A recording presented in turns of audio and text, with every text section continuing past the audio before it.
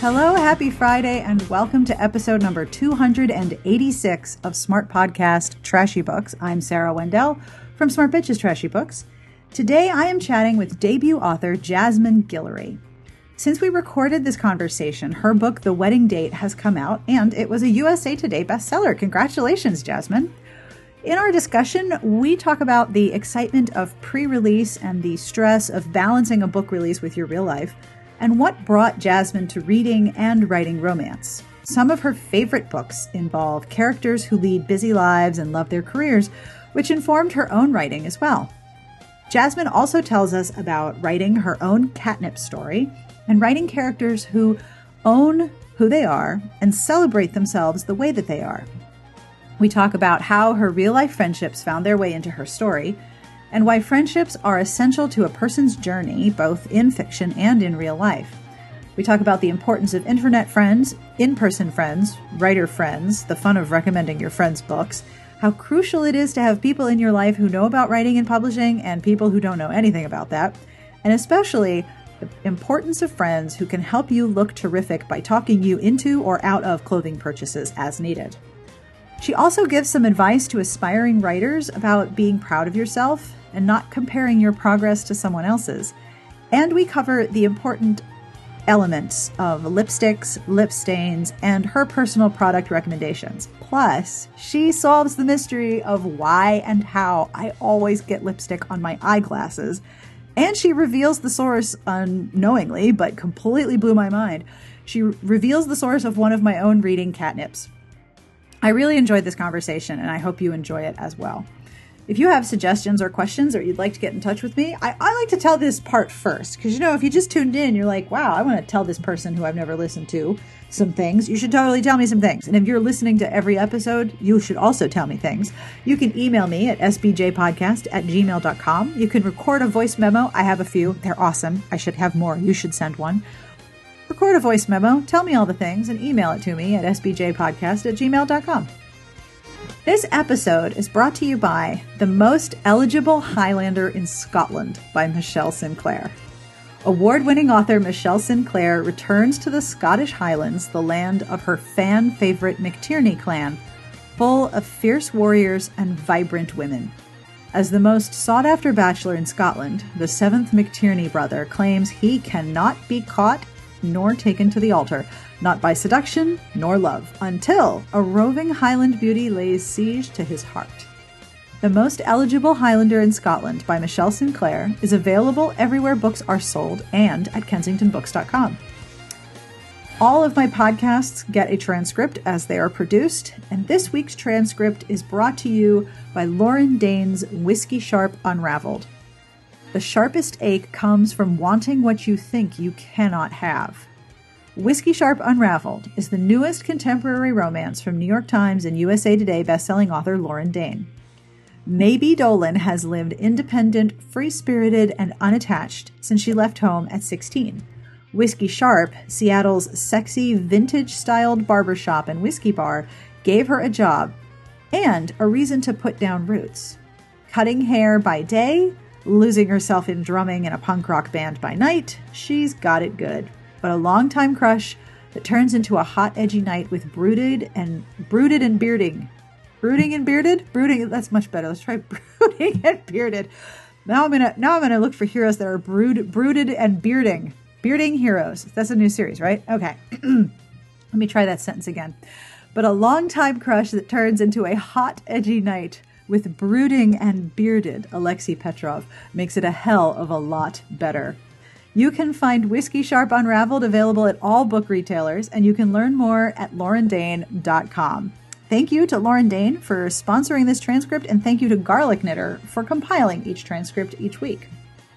Now, we have a Patreon, and the Patreon helps support the show and helps me produce new spiffy episodes, but it also helps me commission transcripts for the episodes that don't have one yet, way in the archives, about episodes, I want to say 13 through 70.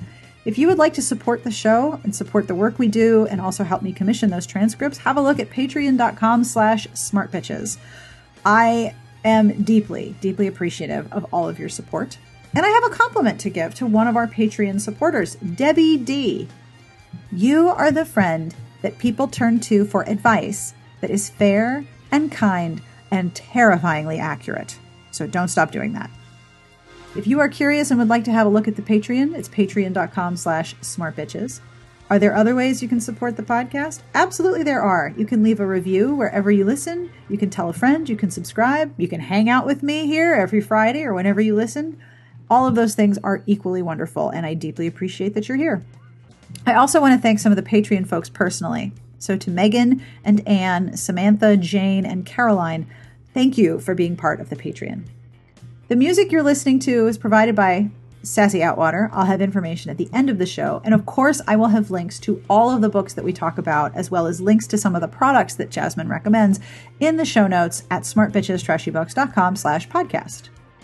And now, without any further delay, let's talk writing, friendship, lipstick, and books with Jasmine Guillory. On with the podcast.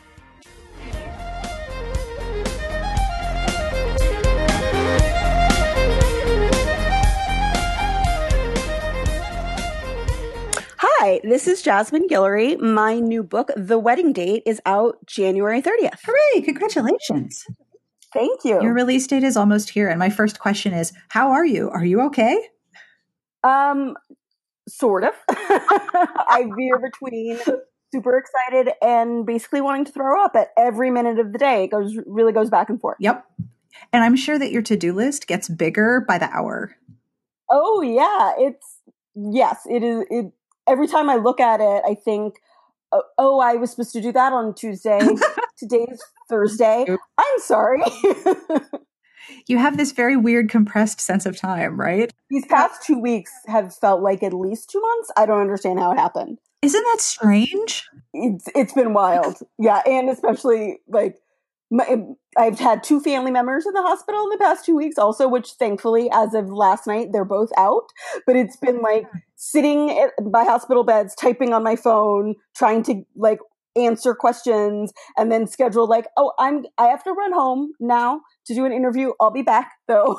So it's been a little wild, but everything is good now. Thank goodness. That is very good. And that is a lot to add to your plate during pre-release, coverage and all the things that you have to do. Yeah. It's been a little crazy. So how did you come to write this book? What brought you to romance? So I sort of had a long and twisty road to romance. I read a bunch of romance when I was in high school, and then I kind of stopped reading romance after, I guess, once I started college maybe, and hadn't gone back to it for a number of years. But the funny thing is I followed you on Twitter for a long time, like long before I was writing romance, because I just follow a lot of people on Twitter who say interesting things about books. That's so cool. And so I would see you saying things about books, but I was like, oh, well, that sounds interesting. I'm not sure if I'm interested in romance. But then I had a big health scare a few years ago, and I was compulsively reading romance then. I think I read like well over 300 books that year.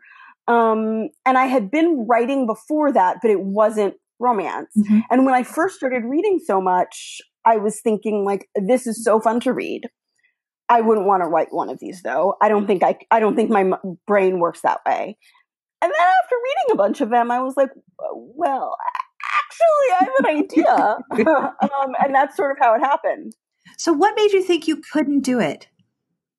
I think at first it was because I was reading a lot of historical romance at first. Mm-hmm. And I was a history major in college. I love historical romance, but I didn't think that I wanted to like both have a writing fiction and research mode at the same time.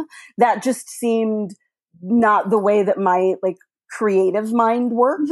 Mm-hmm. And I feel like historical research is a kind of everyone does research for books, but I feel like that, especially historical romance readers, can get very specific about things. Like, I didn't want to have to research, what clothes worked or like all of that stuff.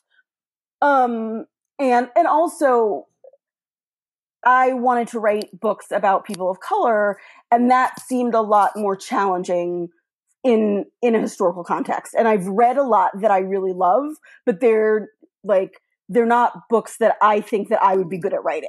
I think is part of it. And so I was sort of stuck in that world of reading, and it's funny to look back on it because I remember thinking like, I don't want to read romance about people in the contemporary world. That doesn't sound interesting. And then I started reading some and I was like, oh, okay, I was wrong about all of that. I want to keep reading more. So contemporary romance was the sort of the subgenre you discovered later after reading historical. What Yeah. romances did you really enjoy? Which were some that you were like, oh, keeping this one forever and ever? So some of the ones that I started with, have you read 32 Candles? I love it. No, please tell me about it. Oh, it's sort of like, it's kind of built around like 16 Candles. It kind of, there's a lot of throwbacks to that. And it starts when the main character is like in her teenage years, but that's sort of not quite the prologue, but that's just the very beginning of the book. And then it kind of moves up until when she's in her 30s, and this kind of up and down romance that she has with someone where they both mess up a lot. And I loved that book.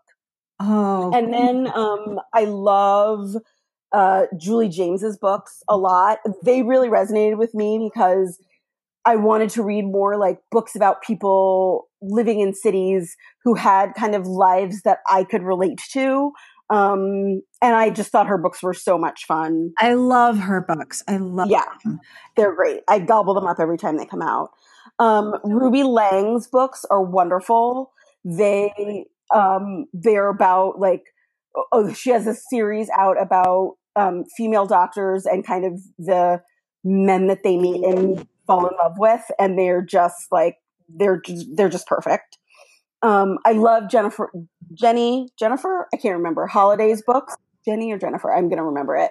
Her books are just like, I think they all or mostly set in Toronto? I think so, yes. Yeah. And those are all a lot of fun. It's also because like that's not a city where I read a lot of books set in. Nope. So that was really interesting, is to sort of see a place that I don't see that represented in a lot of books. So those are like really the contemporary books that I started with. It's interesting that you mentioned Julie James, because while I was reading The Wedding Date, I was thinking there's a lot of similarities in the fact that the characters are two very busy people who value their jobs. It's not that they do nothing but work, but they work hard and they work a lot. And that's something that Julie James writes. I mean, a lot of the time, her books are about two busy people who don't have any time finding out that they need to make time for each other. Yeah. And I wanted to write a book about people who like their jobs. Yeah. I think that there are a lot of books about people where their jobs are either secondary to them, or they don't care about them, or they like are actively trying to get rid of their jobs and, do something else or travel or something. And like, I know a lot of people who really like their jobs. And I think that is a interesting thing to think about of someone, because I think a lot of times what you do is an important part of who you are as a person. And so that was one thing that I found interesting to kind of explore in writing fiction. Absolutely. And the idea that your job is the result of some very conscious choices that you make. Right. And it totally reveals a lot about your values and your focus when you realize you've gotten to this place and you work really hard. But the characters in this book, they work really hard, but they enjoy what they do. Like, they're proud of what they do. And I think especially for a lot of women, like being able to be both proud of what you do and find that, take value in your job, like think that your work is important, is something that a lot of women feel kind of embarrassed about. Yeah. That, your job shouldn't be the center of who you are. And I think it's great to find a job that you love and you find important and that you want to dedicate your life to. Absolutely. Women are so often taught to diminish and ignore and downplay their own achievements, and to never really have ambition. Ambition's totally healthy. Yeah. I find ambition to be one of the most interesting things about people. Oh, I agree. And I love that both characters had ambitions. Well, thank you. I really appreciate that came through in the book. Oh, I'm glad. I really enjoyed it. I actually, one of the things I wanted to say was that, well, I can't discuss too much about the book because I don't want to spoil it.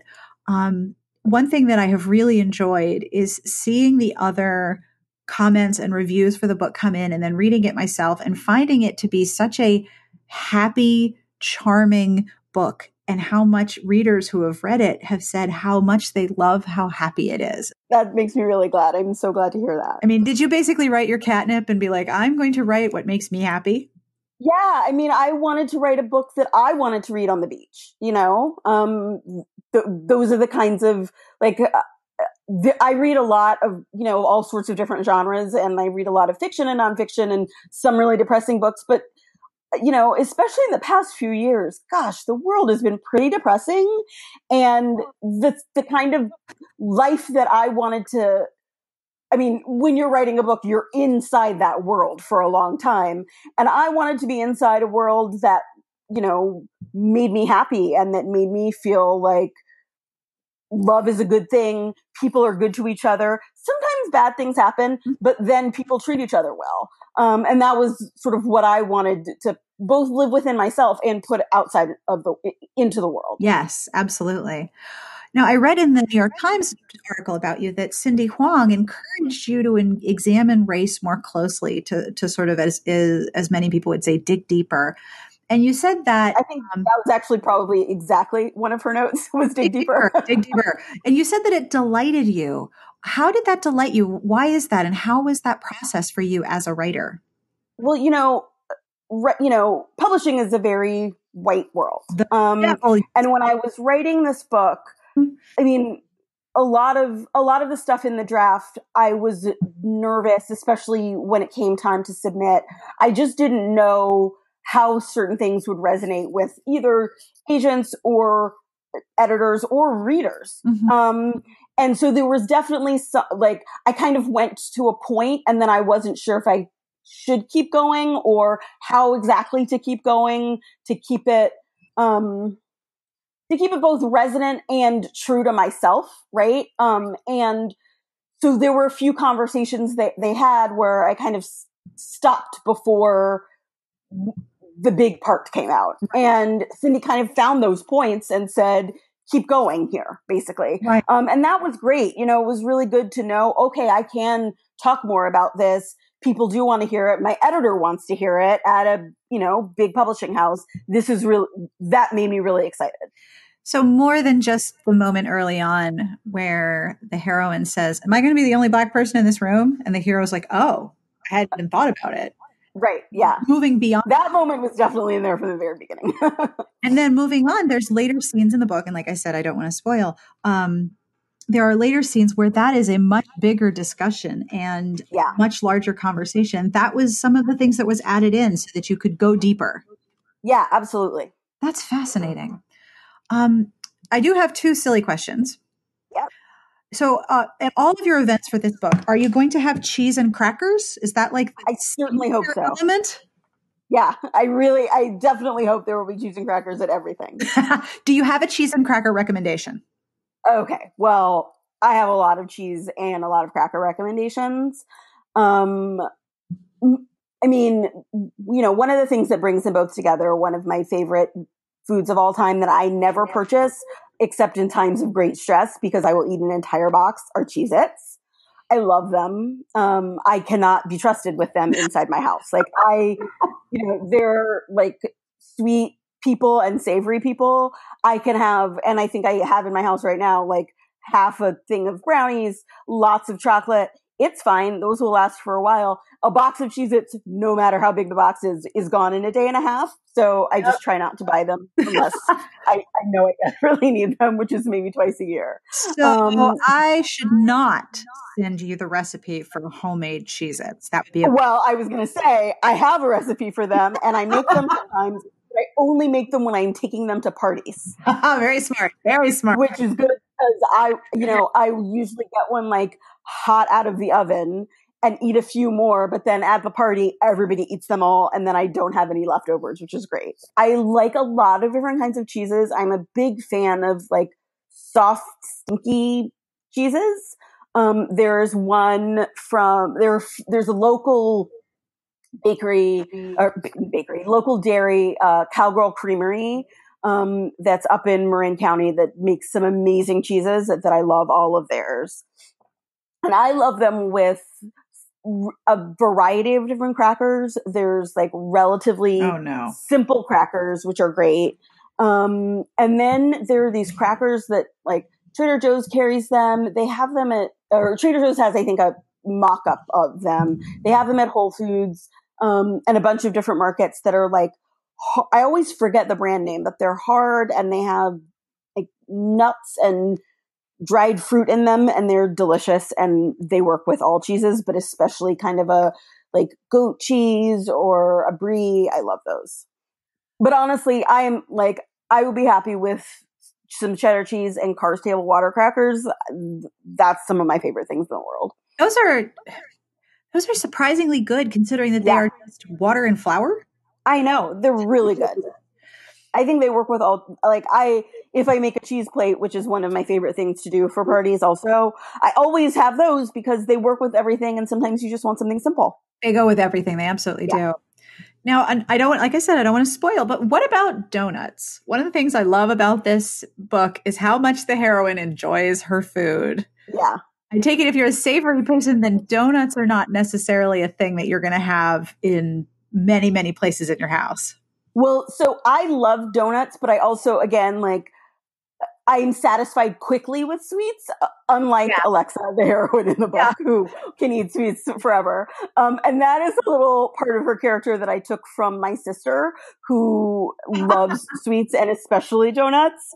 And when we were little, she's 10 years younger than me. And when she was little, especially, like, saying that she would get a donut for something was the way to get her to do basically anything. and so yes, I like donuts. She loves them. I also loved so much that Alexa is a curvy character, has basic insecurities like everyone does, and is still like, yep, and I love pizza and I love donuts and I'm going to eat and I'm not going to feel bad about it. That was just so charming and so enjoyable. Thank you for that part. You're welcome. I'm really glad about that. I mean, I feel like that was one of the advantages to writing a heroine like in her 30s. And it's not to say that people in their 30s are over their, body issues and food issues, but I feel like that is a point in your life where you sort of learn that I have to enjoy life while I have it. I will eat the pizza. Maybe I'll exercise sometimes too, but things happen. We have to just keep going. And I think that was one of the fun things about writing Alexa, is that I, wanted her to be a real person. I know a lot of real people who look sometimes at in themselves in a mirror and is like, oh, that dress, I'm not sure about that on me. Maybe I should go up a size, and then say like, yes, I will eat all of those donuts and a few tacos later too. I mean, I think that's something that just happens in life, and we all kind of think about both of those things at once and don't worry about it as much. I agree. I think as we age, we tend to renew our give a shit card at a much lower rate.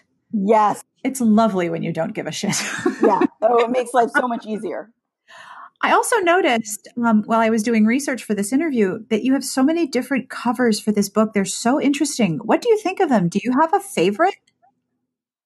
Well, I mean, I love all of the covers so far. I'm a big fan of the bright red cover, though. I mean, red is one of my favorite colors anyway, and that's the first cover I saw, and I was just so happy about it from the very beginning. So I'm thrilled with them all, but that one just makes me really happy. They are really stunning, and they really pop. Like, we see them, and it's like, hello. Oh yeah, well that is great. I also one of the things that I told my editor when we talked about covers initially is that it was really important to me to have a Black woman on the cover, and I'm so glad that this book does. So that I love basically just everything about the cover and the way it's represented, but I also really love that a Black woman is front and center. And it's a very elegant silhouette. Yeah, I like that too. Now, Elise, who writes for me, also read this book. you saved her from flight panic because she's afraid of flying, but was going to Costa Rica on vacation. And she's like, I didn't even notice I was in the air, which is pretty much that makes me so happy. the best thing you can say, right? Yeah, absolutely. She asked me to ask you a very important question. What frequent flyer program do they belong to? Because we both want that one. Well, okay, but here's the thing. It's very easy to fly within California. Oh, I fly Southwest between LA and the Bay Area all the time. They have pretty cheap flights constantly. right. So that part is not, they're like, and there are many daily flights between like all of the LA airports and Oakland and San Francisco. So that part was relatively easy for me. Because here on the East Coast, we're like, wow, flying back and forth with frequent flyer miles every weekend. What program is that? We need to know. Yeah. Southwest has both lots of cheap flights and a relatively easy frequent flyer program. And so many flights that it's, easy. It's not like cost. There is a cost to it, but it's not difficult to get on a flight at the last minute without paying a bundle of money. Right. So do you have a favorite scene in your book, that one that you just really love or are really proud of? Absolutely, but it's a little bit of a spoiler. Oh, that's a tough answer. Yeah. I will tell you, it comes sort of towards not the end, but sort of the second half of the book. Mm-hmm. And it's a big kind of emotional scene between the two of them. And I really loved writing it, and it sometimes still makes me cry when I read it. So. Oh, that's I have heard a very good sign that when it makes you cry, there's real emotion, especially if it can make you cry more than once. Yeah, that is definitely my favorite scene in the book. It is, so far, no one else is that their favorite scene in the book, which that's fine, but I need to find the person who comes to me and tells me that's their favorite scene, and then they'll be my favorite person. I also wanted to ask you about friendship. Part of the romance is that they become friends, and that both of the characters, both Drew and Alexa, have friends who are part of their lives. How much of the friendship of the characters in the book is based in your reality and in your own experiences? Oh, like 100% of it. I mean, my friends are very close to me, and they have supported me through everything that I have done in my life. And I care very much about my friends. And, I feel like the relationship when your friend starts dating someone new is a really interesting, tension, because it's a good thing, but also you want, this person better be good for them. And also I hope I like them, which sometimes isn't the same thing. And so that was one thing that I thought it was interesting to explore is, meeting the friends of the person you're dating, and also being the friend and meeting the new person, and, kind of wanting them, keeping your fingers crossed that this is a good person, that they treat your friend well. I think all of that is really interesting and fun to explore in fiction. Especially since in the book, Alexa and her friends care for each other. Yeah. They take care of each other. There's one scene where her very best friend is like, okay, I have very simple questions. What kind of wine do you want? Am I stopping for burgers? When you're in an emotionally devastated or unhappy state, it's your friends who can say, okay, white or red. Yeah, right. Exactly. And who can say, we can talk or not talk either way. Mm-hmm. Just know that I'm here. And I've had friends say that to me, and I've said that to so many friends, and it is something that is really important, is just being there, letting them get out what they need to get out, or just sit in silence and watch television and drink wine. Sometimes either of those things is exactly what you need. Yes, absolutely. Now, you wrote about your friendship with Amy Spalding in Slate, and it was a really lovely essay. Oh, thank you so much. Especially that it's all about internet friends, and so many of my friends who are the closest people to me, I only see maybe once every couple of years, but we talk all the time in multitudes of ways.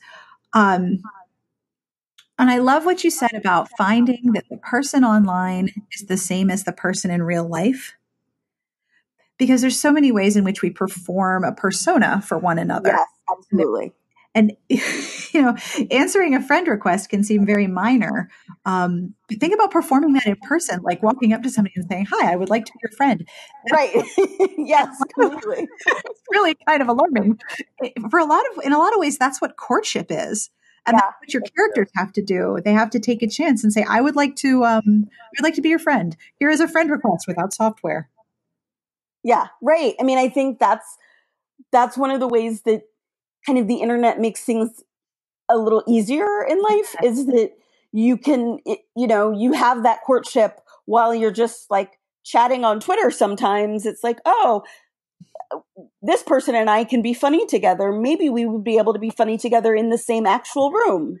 But that, yeah, it's definitely a kind of hard balance at first. And you worry the first time you meet someone in real life, like, are we going to get along, or is this going to be weird, or are they just going to be like silent, or are we going to sit there on our phones all night, which sometimes is a lot of fun, honestly. Oh, but, absolutely.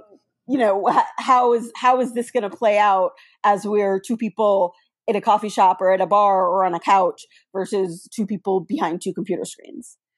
And being your whole self and your authentic self is another part of friendship and also courtship, that you have to trust the other person to show all of your sides, even the ugly ones, even the things you're ashamed of.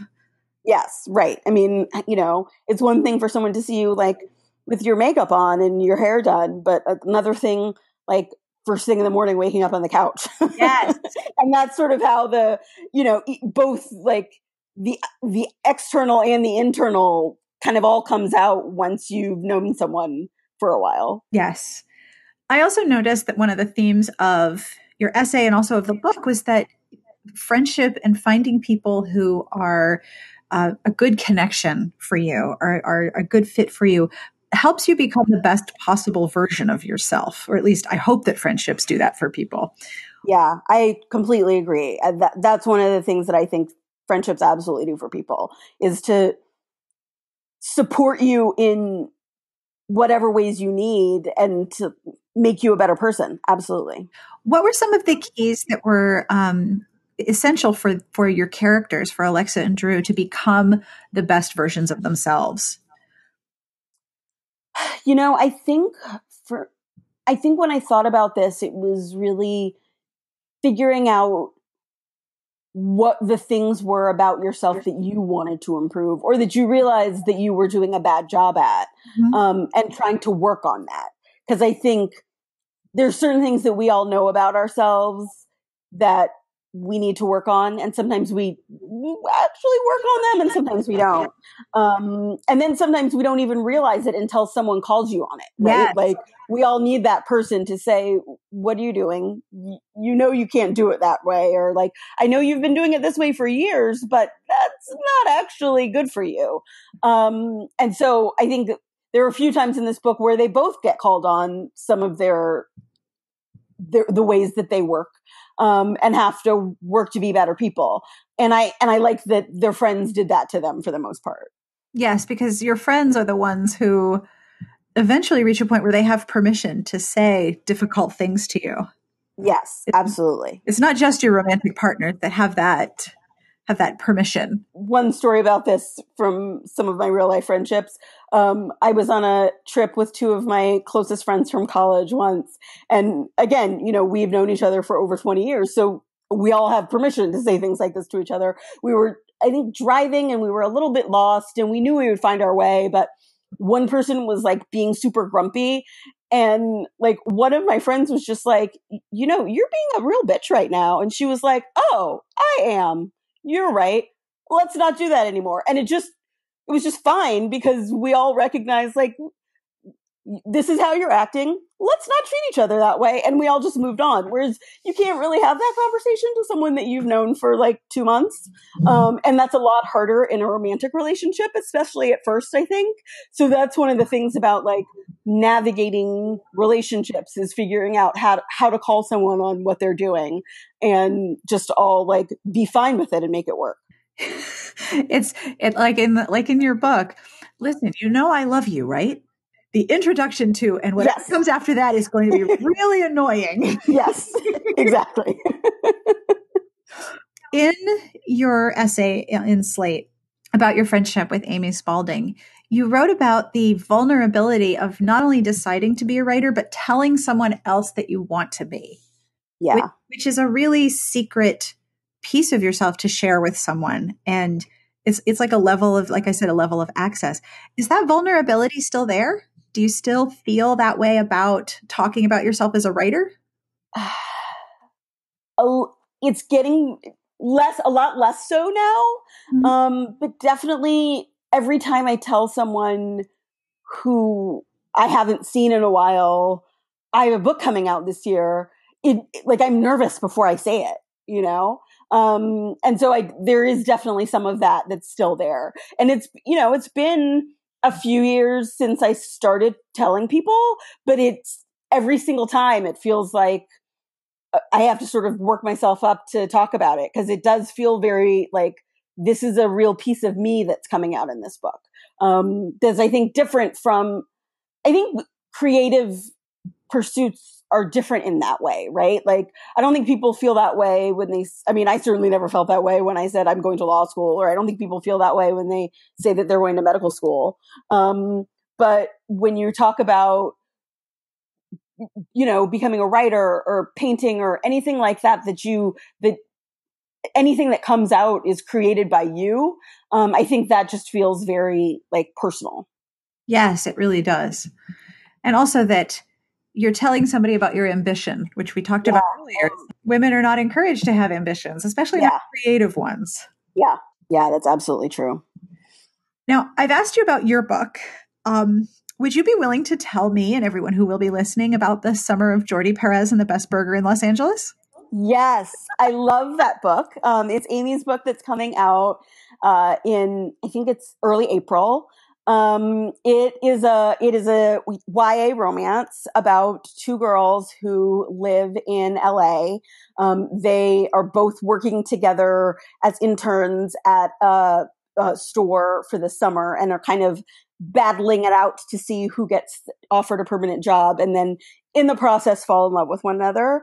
It is such a cute, fun book. There's lots of, again, I love books where there's lots of food. There's lots of talk about burgers. There are also lots of great friends in the book for both of the friends, for both of the girls. And I just love it. And I think you'll love it totally. That's brilliant. Isn't it easier to talk about someone else's book than your own? Yeah, absolutely. I've always found that to be true. Yeah. So, how have your friendships helped you as a writer? Oh gosh, in so many ways. I mean, I think, my friends who are writers have been wonderful. I've had so many people just like email me and text me, and especially, people who have had books come out in the before and in the past few months, just say, let me know if you have questions about all of the stuff that you're going to encounter. Here's my biggest piece of advice. Often that biggest piece of advice is do not read your Amazon or Goodreads reviews, which I've been trying very hard to abide by. And just like letting me ask them all of my questions, from like the small things to the big ones. I got a lot of advice just in the early stages when I was first writing, about kind of how to put a book together, how to revise it. When I was looking for an agent, the names of agents, or just the best practices for looking for an agent. Mm-hmm. But I've also had so much help from my friends who aren't writers, who like mostly are just cheerleaders, which is wonderful. I don't just cheerleaders, like there's no just there. It is fantastic to have a bunch of cheerleaders in my phone who I can just text at any time and say, like, I'm depressed about this, and I get lots of, love back, or I'm excited about this, and I get lots of exclamation points back. And it just makes such a difference in my life to have people who I know are in my corner no matter what. I very much recommend that when you are writing and working in publishing, that you have people in your life who have no idea what writing and publishing is like. Yeah, it's great. It helps you realize writing a book is kind of a big deal. Yeah. Yes. I mean, and my family has been wonderful. My parents are both like so excited about the book coming out. And so it's, and it's one thing that I've heard from a lot of my family, which is funny because it wasn't the first thing I thought of, but it's made me so happy is, so on my dad's side, my dad is one of 8 kids. I have a lot of cousins, and our grandmother, a lot of the cousins would go to her house, all the time. She'd babysit for us. And so many of my cousins, and we all called her Granny. And so many of my cousins have said, like, Granny was such a big reader. You were always reading with Granny. She would be so happy about this. And she died, I think about 10 years ago. And it's just so wonderful to hear them. Like, so many of my cousins and aunts and uncles have said that independently. And it's been so lovely to hear, that they are just sort of in my corner and thinking about the path that got me here, which was a very long path. That's really lovely. Yeah, it's been so nice. And to have that connection to yourself in a time period that you might not remember because you were so young. And I was always, my cousins would always make fun of me because, like, oh, Jasmine always has a book, or like, what's Jasmine reading now? And so that it's just a nice little full circle moment. That's adorable. Yeah. So do people ask you for advice? Do you have advice for anyone who's thinking of writing a book now? Yeah. My biggest advice is to just keep going. Yes. I started writing about 7 years ago. I wrote another book before the wedding date, and then sort of another one that I kind of half wrote in the middle of the two. And it took me a while to get to an agent, to a publisher. I had many rejections along the way, and I'm so glad that I kept going. I also think that this is a time where it was really helpful for me to figure out what kind of a writer I was, like what worked for me and what didn't. Mm-hmm. I've learned that I really need an outline before I start writing. Some people can do it the other way. I cannot. I've tried. It does not work for me. I'm glad that I know that before I now have deadlines. And just also, for me, having a regimented time every day that I write works very well for me. And I know people who can just do it at any time. For me, just like forcing myself to sit down every day and work on it when I'm working on a draft, I just need to do it every single day. That doesn't work for everyone. That doesn't need to work for everyone. I think the most important thing is to figure out what keeps you going and then work according to that, as opposed to, looking at other advice and seeing what works for other people. I mean, I did look at other advice and see what worked for other people and then tried it all out. And now I know what works for me. But I think it's really important to know how you as a writer can work. Yes, that it is an individual process, and it's okay if yours is different. Yeah, absolutely.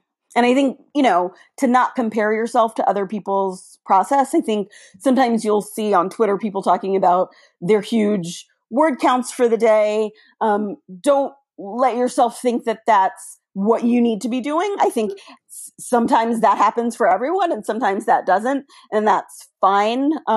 Just, whatever makes you proud of yourself during the day works really well for you. One thing that I started doing was, this sounds regimented, but it has worked for me, is to have a spreadsheet of just like everything that where I just put in what I do every day. And it just really helps me to see. Sometimes I wrote a lot one day and then the next day I wrote very little, and it just helps you see like things go up and down.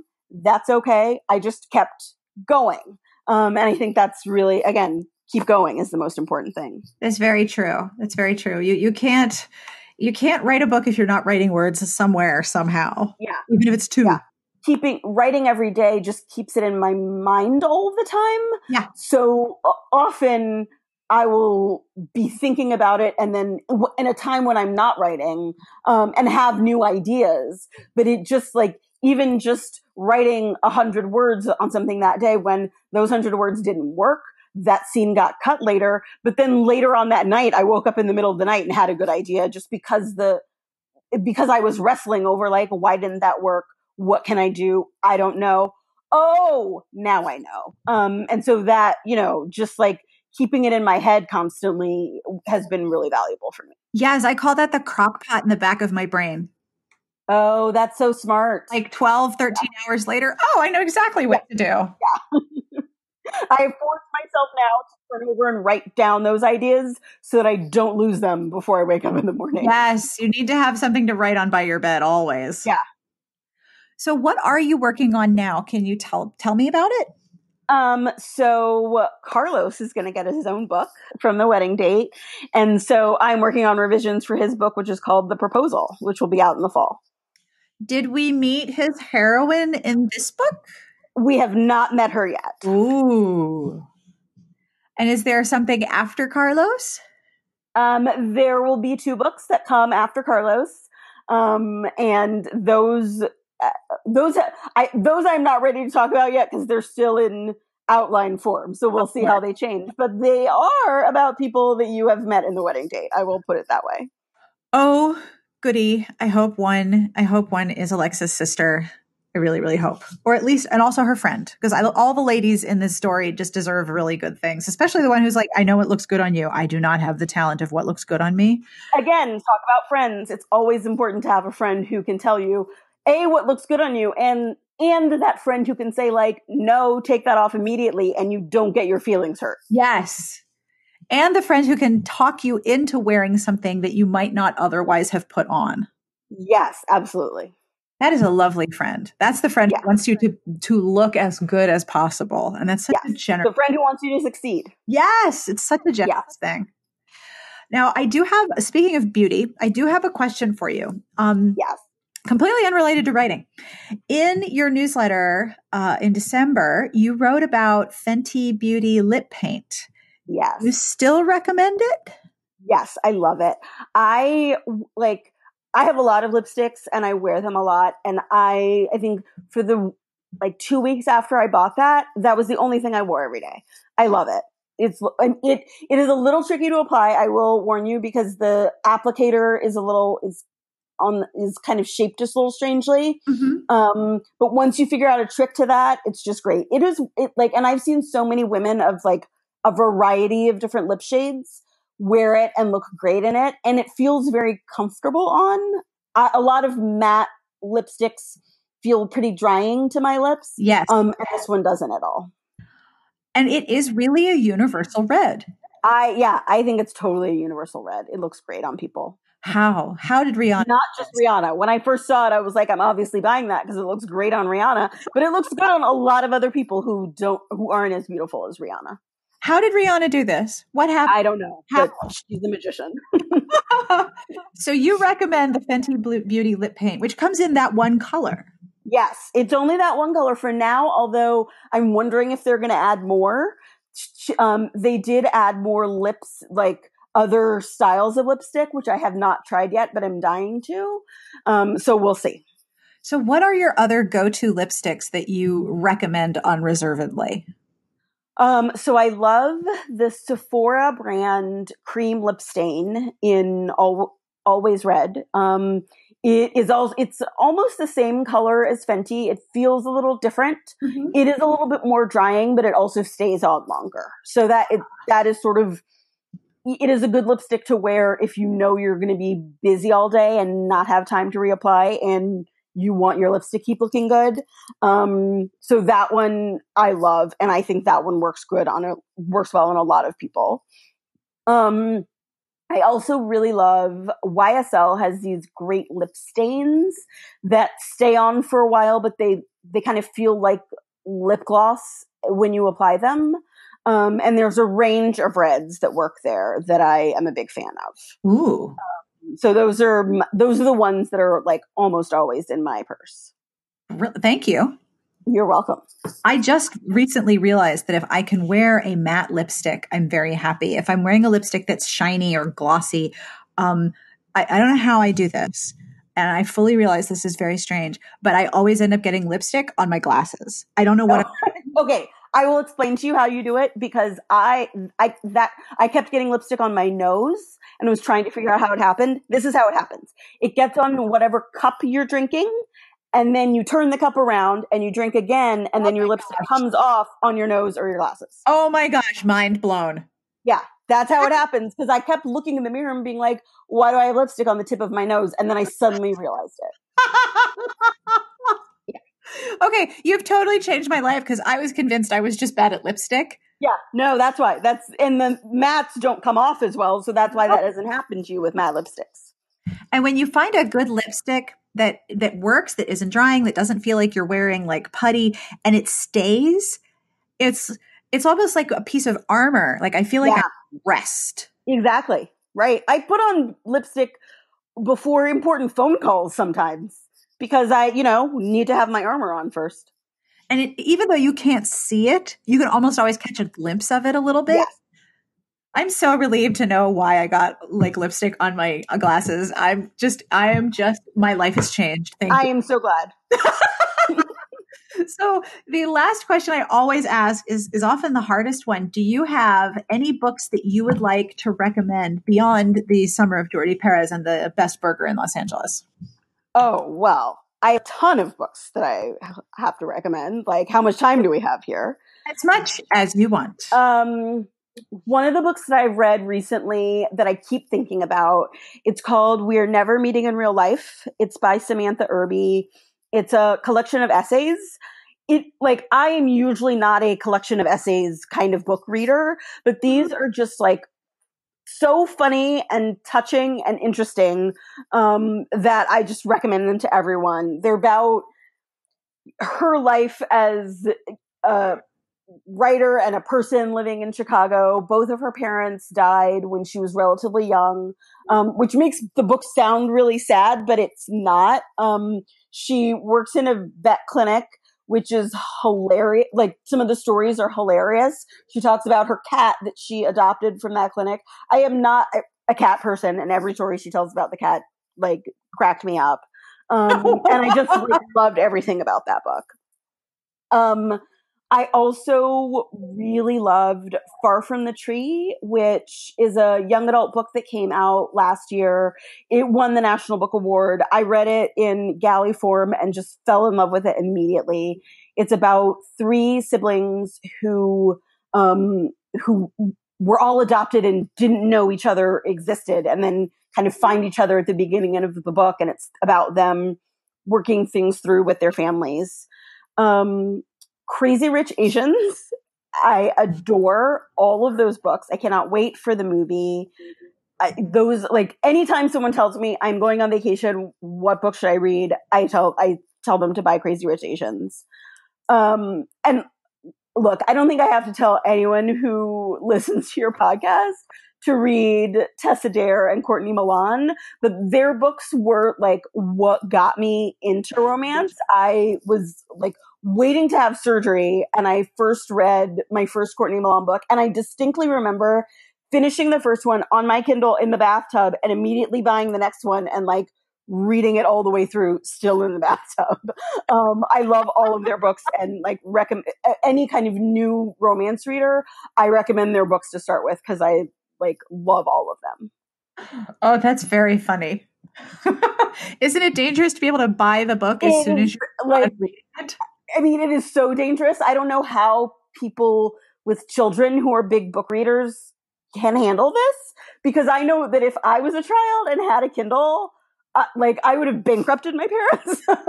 So I'm close to bankrupting myself on all the books that I buy. So yes, it is very dangerous to be able to do it that way. Oh my gosh, I know. Do you have a favorite book of theirs? It's impossible to just pick just one. Yeah. It's like having one Cheez-It. You can't just have one Cheez-It. I know.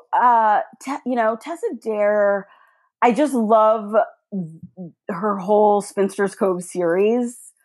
They're just all so wonderful. I mean, I like all of her books, but those are the ones that I recommend to new readers first. I think partly because I went to a women's college. I love anything that's set in a like all women and then here are a few men who come in environment. Like, that is one of my catnips in fiction. Yes. And so all of those books are just fantastic. And then Courtney Milan, I mean, like the Brother Sinister series is where I started, and I love all of her books, but it's so great to start there. I completely agree. And until you said that you went to women's college and you love stories about communities of women. I also went to a very small women's college in South Carolina, and I hadn't realized it, but that was formative for some of my catnip as well. I love especially secret societies of women. Oh my God, me too. Oh, they're the best. Right? The secret groups of women. And I think that's something that's so alluring about the portrayal of friendship in a romance novel, because usually when you have two best friends together or a group of friends together, they're not going to let you in and let you hear their very intimate personal conversations. But in a book, you get to be a part of this friendship in progress, and you get to sort of be part of that loving group of people. Oh, yeah, absolutely. I think just being able to see, because usually the friendship process in books like this is kind of the side story, but it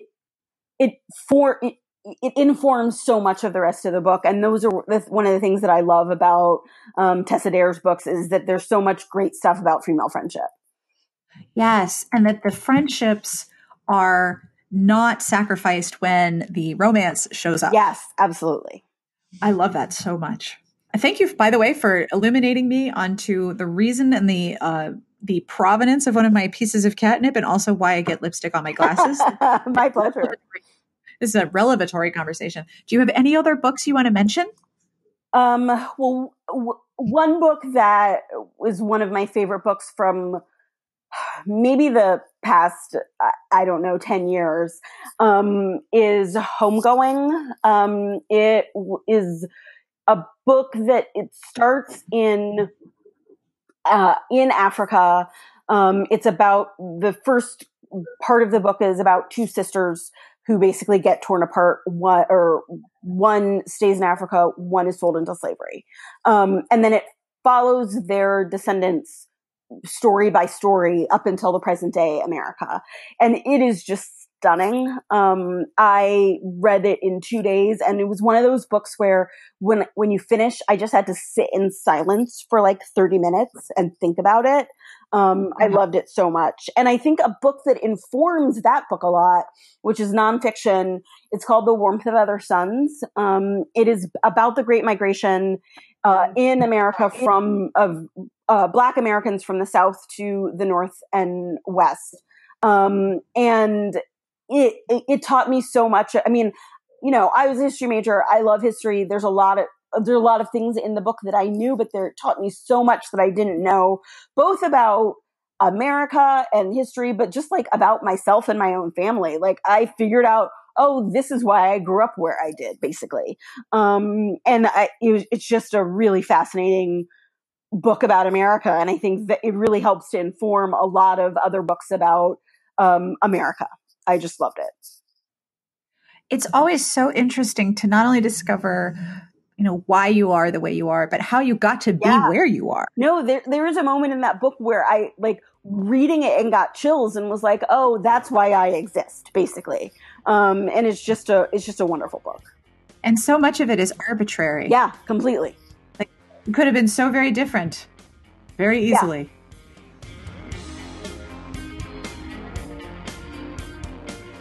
And that brings us to the end of this episode. Thanks and congratulations again to Jasmine Guillory for this interview, and way to go on hitting the USA Today bestseller list.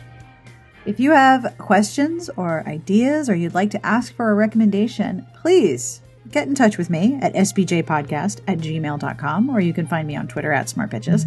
You can also record a voice memo and email it to me if you would like to send me audio. I think you would sound great if you did, so you totally should. This podcast is brought to you by The Most Eligible Highlander in Scotland by Michelle Sinclair. Award-winning author Michelle Sinclair returns to the Scottish Highlands, the land of her fan-favorite McTierney clan, full of fierce warriors and vibrant women. As the most sought-after bachelor in Scotland, the 7th McTierney brother claims he cannot be caught and taken to the altar, not by seduction or love, until a roving Highland beauty lays siege to his heart. The Most Eligible Highlander in Scotland by Michelle Sinclair is available everywhere books are sold and at kensingtonbooks.com. Each episode gets a transcript, compiled and handcrafted by Garlic Knitter. Thank you, Garlic Knitter. This week's transcript is brought to you by Lauren Dane's Whiskey Sharp Unraveled. The sharpest ache comes from wanting what you think you cannot have. Whiskey Sharp Unraveled is the newest contemporary romance from New York Times and USA Today best-selling author Lauren Dane. Maybe Dolan has lived independent, free-spirited, and unattached since she left home at 16. Whiskey Sharp, Seattle's sexy, vintage-styled barbershop and whiskey bar, gave her a job and a reason to put down roots. But a longtime crush that turns into a hot, edgy night with brooding and bearded Alexei Petrov makes things a hell of a lot better. You can find Whiskey Sharp Unraveled available at all book retailers, and you can learn more at laurendane.com. We have a podcast Patreon. If you have a look, you can see the different reward tiers, and you can find out what the options are for as little as $1 a month. You make a sizable difference in my ability to keep producing the podcast, and you're helping me commission transcripts for episodes that do not have them yet. I have some new transcripts for archived episodes going up very soon, probably this week. Have a look at patreon.com/smartbitches for more of the details. And I want to thank some of the Patreon folks personally. So to Kate, Hannah, Jana, Jenny, and Susan, thank you so much for supporting the Patreon. Are there other ways you can support the show? Of course. You're listening, right? That's super cool. Thank you. You can also leave a review however or wherever you listen to podcasts. You can tell a friend, you can subscribe, whatever works. But thank you for being here and for making this show part of your podcast collection. The music you are listening to is provided by Sassy Outwater. This is the Pete Bog Fairies. I am making my way through their Live at 25 album because it is super awesome. Each track is a live recording of one of their most popular songs. This is The Ranch. You can find this album at Amazon or iTunes, and you can learn more about Pete Bog Fairies at their website, petebogfairies.com. I will have links to every book we talked about, all of the recommendations that Jasmine made, including lip glosses, lip stains, and lipsticks, in the show notes at smartbitchestrashybooks.com/podcast. And speaking of the website, it occurred to me that you might be interested in hearing what's coming up on the site this week. I will tell you. Over the weekend, we have Romance Wanderlust and a new edition of Hide Your Wallet Part 2. I call it Hide Your Wallet Part 2, Electric Boogaloo, but that's because I'm a giant Gen X nerd. Amanda has a squee from the Keeper Shelf going up next week. And of course, we will have reviews and a Bachelor recap from Elise. I hope you'll stop by and hang out with us if you're interested. I always end with a terrible joke. Today is no exception. Thanks to Anoya for these wonderful, wonderful bad dad jokes. I bet you know this one, but I'm still going to do it anyway because it makes me smile. Why do seagulls fly over the sea? Give up? Why do seagulls fly over the sea? Because if they flew over the bay, they would be bagels. Oh, I love them so bad. Oh, they're so bad. It makes me happy. All right. Now that I've tortured you enough, I will let you move on to the next podcast in your queue. On behalf of Jasmine and myself and all of the animals currently on my desk, we wish you the very best of reading. Have a wonderful weekend, and we'll see you here next week.